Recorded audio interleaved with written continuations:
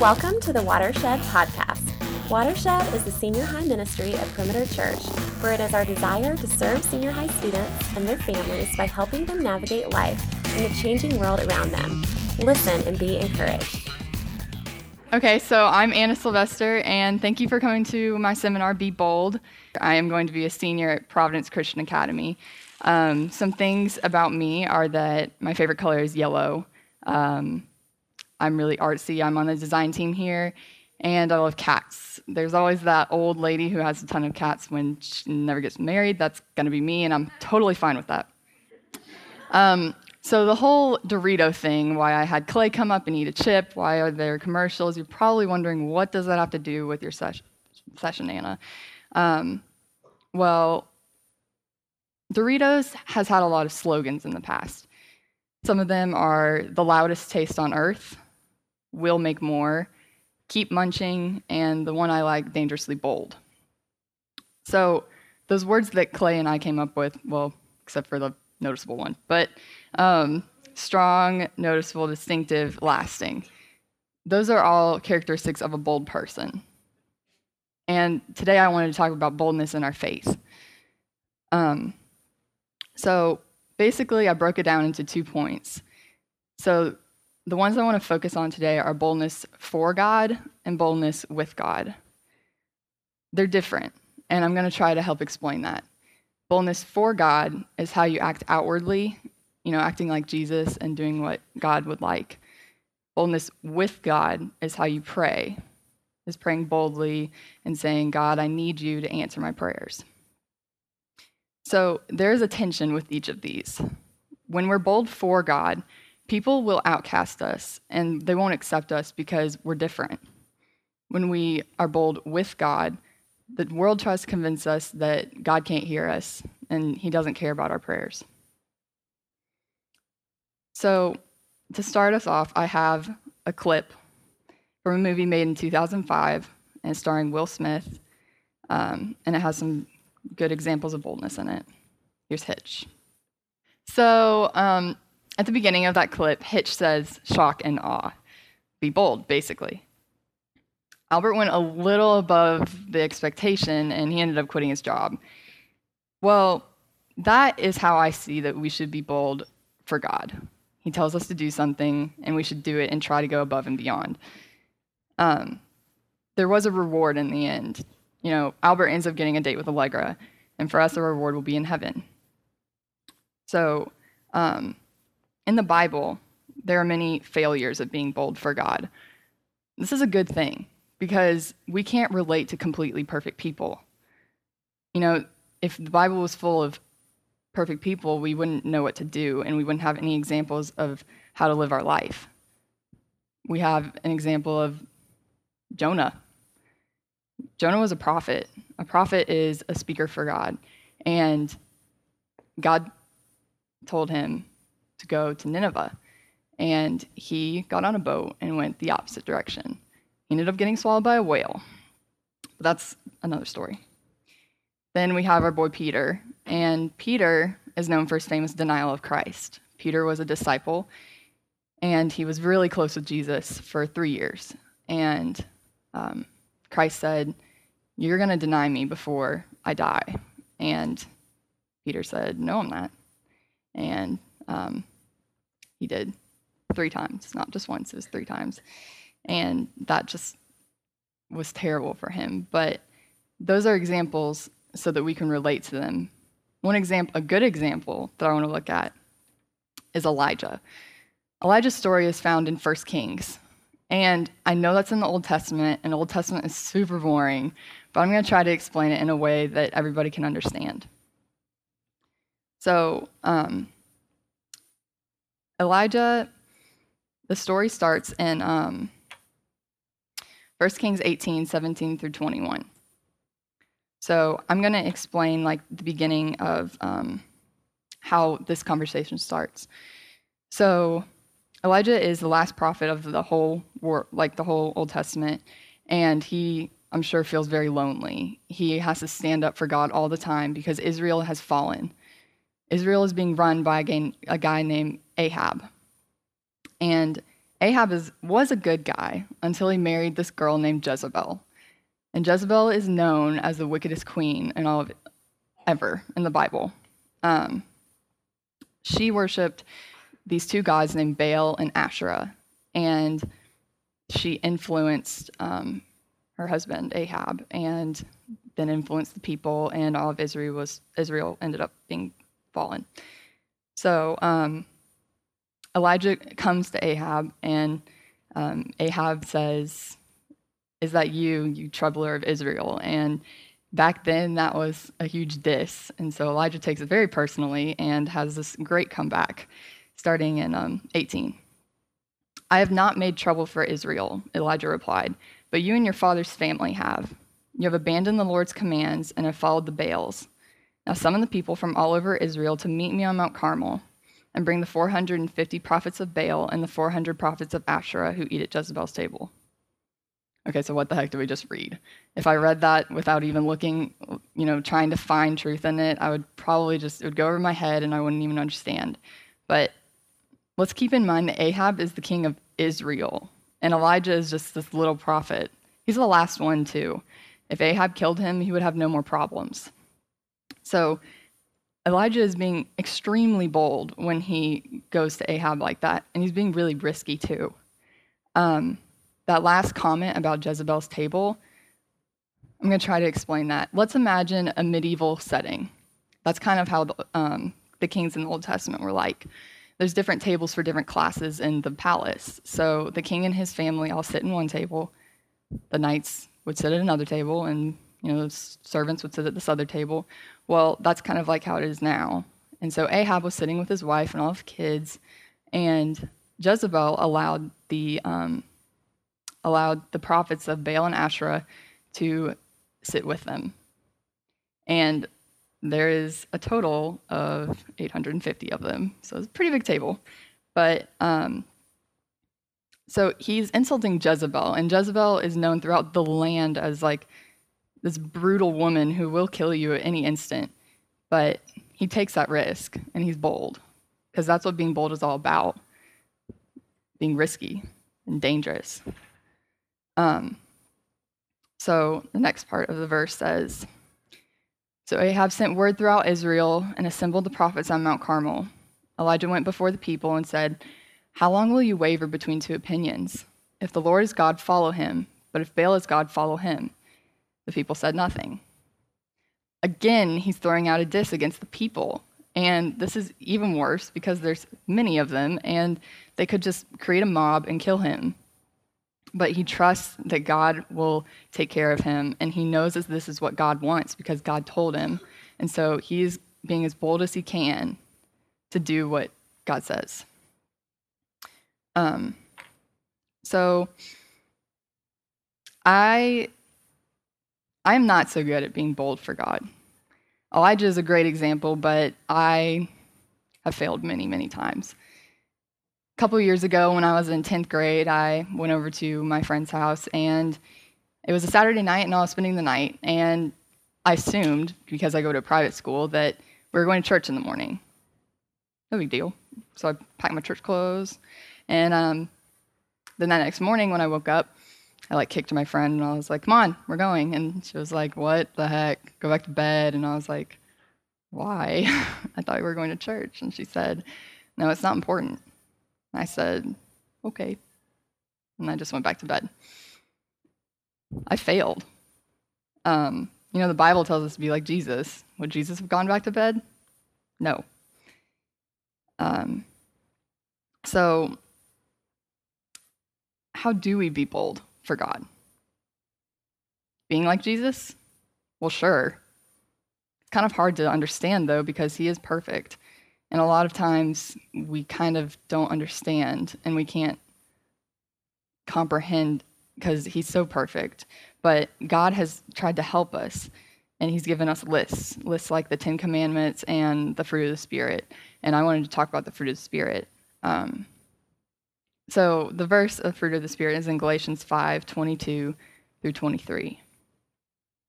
And, the fruit of the Spirit are love, joy, peace, patience, kindness, goodness, etc. And we rattle those off all the time. but do we really think about it? And honestly, if I was a guy, I wouldn't even want to think about it. Fruit of the Spirit, that just sounds girly. So let's look at what bold fruit of the Spirit would be. A little more manly, right? Bold love.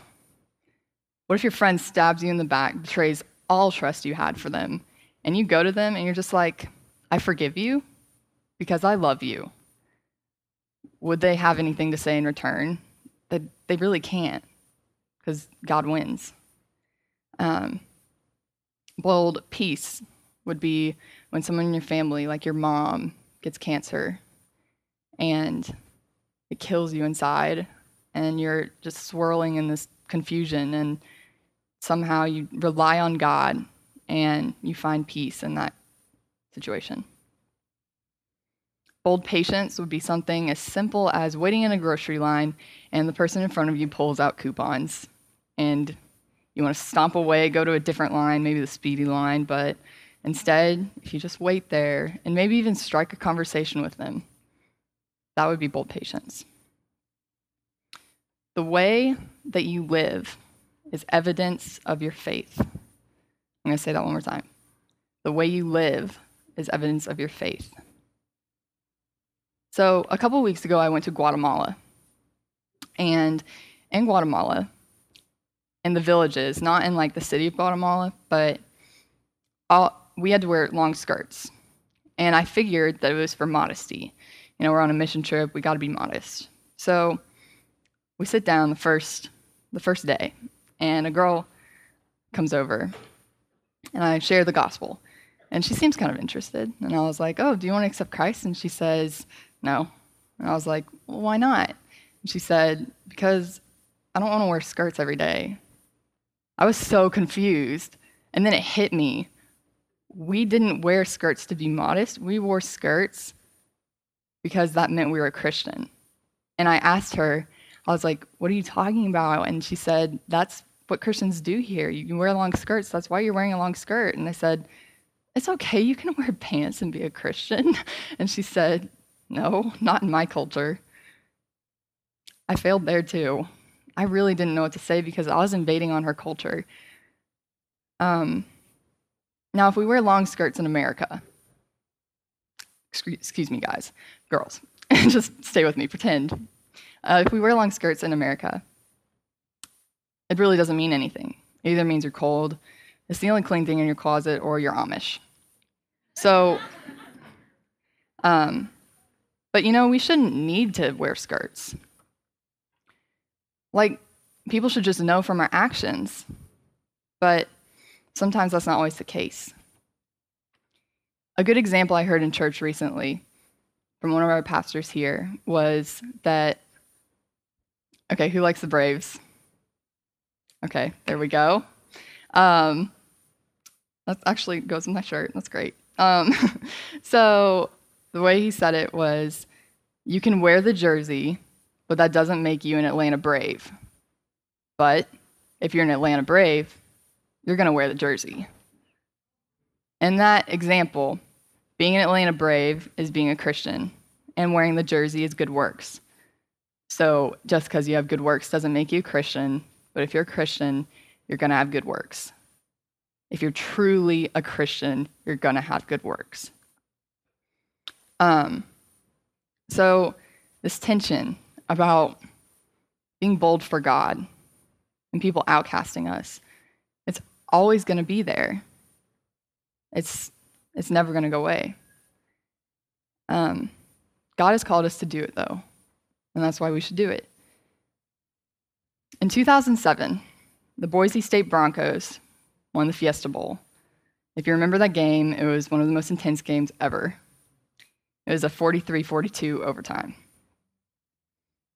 This man named Ian Johnson, amidst all the chaos, all the cameras, all the confetti, he knew it was the right moment to get down on one knee and propose to his cheerleader girlfriend. All the cameras were on them, and it was a bold statement. What if she had said no? He'd be on national TV, and it would be completely embarrassing. But she said yes. I'm sure they're happily married somewhere. So why does that impress us? Why Why do we look at that and say, like, yes, like, when? It's because he was bold. And he wasn't just bold for no good reason. He was bold because he loved her. Christ died, gave up everything. That was bold. Why? Because he loves us. And I think now is our time to be bold for him in return. Today, I not only want to talk about being bold for God, I want to talk about boldness with God. I have another clip from Hitch to get us started with that one. Okay, so let's pretend that Hitch is God again, and we are Albert. So Albert was bold with Hitch and said, I want to dance like this. And sometimes God does the same thing to us and slaps us in the face and says no. That's because God knows better than us, and he knows the future, and we don't. So just because you ask for something doesn't mean that you're going to get it. You know, if you ask for like a pony to fall down from the sky, that's not going to happen. You would get a slap in the face. It's just like we have to boldly ask, and God will answer yes or no, but only if we boldly ask. So let's go back to Elijah. It's time for the battle of the gods. Asher and Baal and the 850 prophets versus the last prophet on earth, little Elijah, and God.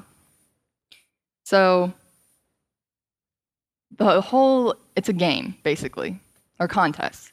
And they each have altars, and Elijah courteously lets the other prophets go. And they create an altar, cut up some animals and put it on there. It's kind of nasty, but and they're trying to get their gods to send fire down and light the fire. And then they would know that their God is the true one. So they're dancing, they're screaming, they're calling, Baal, Asherah, answer us. Nothing happens. They even go so far to start cutting themselves so that maybe their God will see that they're bleeding and call to them and send fire. Nothing happens. So it's Elijah's turn. And he gets ready a little bit different. He creates his altar, so he puts the wood on. He puts the stones. And he puts the animal. And then he digs this trench around it and fills it with water. The verses for that are 1 Kings 18:36 through 39. So Elijah says, Lord, God of Abraham, Isaac, and Israel, let it be known today that you are God in Israel, and that I am your servant and have done all these things at your command.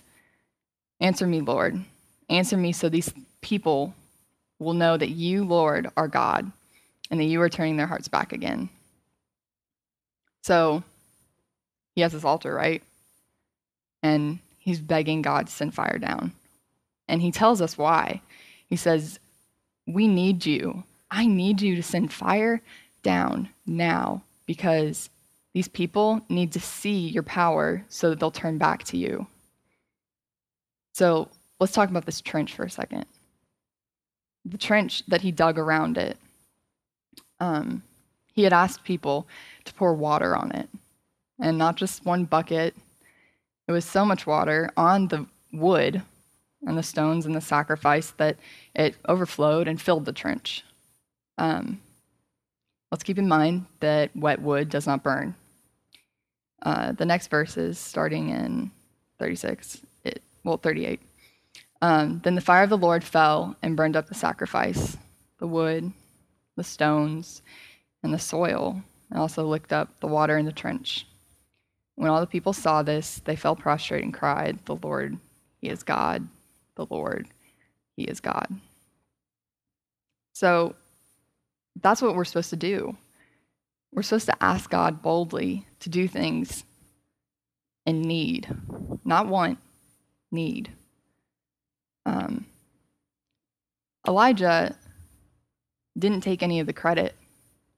He gave it all to God, and the people ended up turning back to him, and Israel was saved. Because of the last prophet, this little guy stood up to 850 other people. I have another story from Guatemala. So when I was down there, we went to another village, a different new start. Thankfully, I didn't have the pants issue again. And so I sat down. I was with my mom and our translator, and a woman came over with her daughter. And the daughter kind of looked uncomfortable, but I mean, I don't know, it was kind of hot. Maybe that was it. But they sat down, and we asked her, "Why are you here?" And she said, the mother said, "Because of my daughter." And we asked, "What's wrong with your daughter?" And apparently, the daughter had a swollen stomach. It wasn't from eating too much food. It was, they don't know what. And our doctors at the clinic didn't even know. They said, "You need to go to a specialist. You need to get an ultrasound so they can see what is in your daughter's stomach that is causing it to be swollen." So we prayed for the mother, and she received Christ. And it was this amazing experience. And then we asked her, "Can we pray for your daughter?" And she said yes. And our translator added in, "You can pray too because you're a Christian now. You can pray boldly that God will heal your daughter." So me, my mother, my translator, and the brand new Christian mother of the daughter all stood up and laid hands on this little girl. And for about 10 minutes we were praying, and I know we were all praying about the same thing. We were praying that God would heal her. I know I personally prayed, and I said, "God, I need you to heal her right now, because I want the mother to see your power so that she'll be happy that she made the choice to become a Christian, and she will know that you are powerful and you are the God for her." After we stopped praying, we said amen, and the daughter got up and was about to run off to go play. It was confusing because she wasn't playing before, and our translator through us said, "Are you okay?" And she said, "Yeah, my stomach doesn't hurt anymore." And she was healed. She went off to go play, and the mother started bawling. And she was just praising God, the guy that she had just given her life to. The mother also added that they had already been to 3 specialists and gotten 3 ultrasounds, and there was nothing in her stomach. Praise God. So in that moment, I felt the power of God, and I saw what he could do through me if I just asked him boldly. Sadly, it took me 17 years and going to a different country to figure that out. And I pray that for you, you will ask boldly starting now. And maybe you've already felt that power where you ask him something and he answers. And that's what I want for you. So this tension about being bold with God. People will always say that God can't hear us, that, he won't do what we need. He's too small. He's not powerful enough. Well, that tension is never going to go away. But God has called us to do it. In Luke 18, Jesus gives a parable. He's speaking to his disciples, so it's his best friends, and he's trying to encourage them to pray to God and never give up. It's a story about a woman and an unjust judge. It's this judge that doesn't care about anyone but himself, and he never gives justice. The woman is a widow and is somehow wronged. The Bible doesn't tell us. She goes to the unjust judge and says, "Please help me." And he says no. She goes every single day for a long period of time. It doesn't say, but long enough that the judge says, "Okay, but I'm going to tell you why I'm doing this. I'm not doing it because I care about you. I'm not doing it because I care about your people. And I'm certainly not doing it because I care about your God. I'm doing it because you're annoying me. And Jesus tells us that's how we should pray. We should pray not ceasing. And we should pray boldly and ask the judge for whatever we need. So Christ is asking us to do that. So we have a little extra time, and I want to take about 10 minutes, 15 minutes to go over 2 questions. So if you guys could get into like little groups. I know it's kind of crowded in here, and I'm super excited about that. Let's just deal. Yeah, I'm sorry, but this is going to be good. Okay. So the first question, is, when is one time that you've been bold for God, or one time that you failed? Now, if you don't have a boldness for God story, that's totally fine. I'm talking to the people that they have something on their heart that they know it was a great experience and they know they should share. But I'm pretty sure all of us have failed to be bold for God one time. It could be as simple as my experience when I just didn't go to church. It's really not that big of a deal, but yet it is. So if we could speak about that for about 5 minutes. Okay, the next question. The next question that I want you guys to talk about is one time that you've been bold with God, or one time that you failed to be bold with God. Failing to be bold with God could be like asking God to send a pony from the sky and it didn't happen. Something like that. Being bold with God would be when you ask God to do something amazing and it happened because you asked boldly. Okay, so those were the 2 points. Be bold for God and be bold with God. To help you remember, I challenged you that every time you eat a Dorito, you think of this. And you think, am I being bold with God? Am I being bold for God? On your way out, you'll grab a Dorito as you go. But to end us, I have a prayer. Let's bow our heads. Dear Lord, I pray that my message was clear. I pray that anything I said that wasn't from you will be forgotten, and your truths will remain. I pray that there will be boldness surrounding this Goldrush and inside everyone here. Lord, we expect a change of hearts. We know you will do great things with our lives. Just as Elijah asked for fire, we ask for boldness. Lord, we love you. Amen. Thanks for coming. You've been listening to the Watershed Podcast. Perimeter Church is located at 9500 Medlock Bridge Road in Johns Creek, Georgia. Please visit our website at watershedministry.org for more information. Thank you.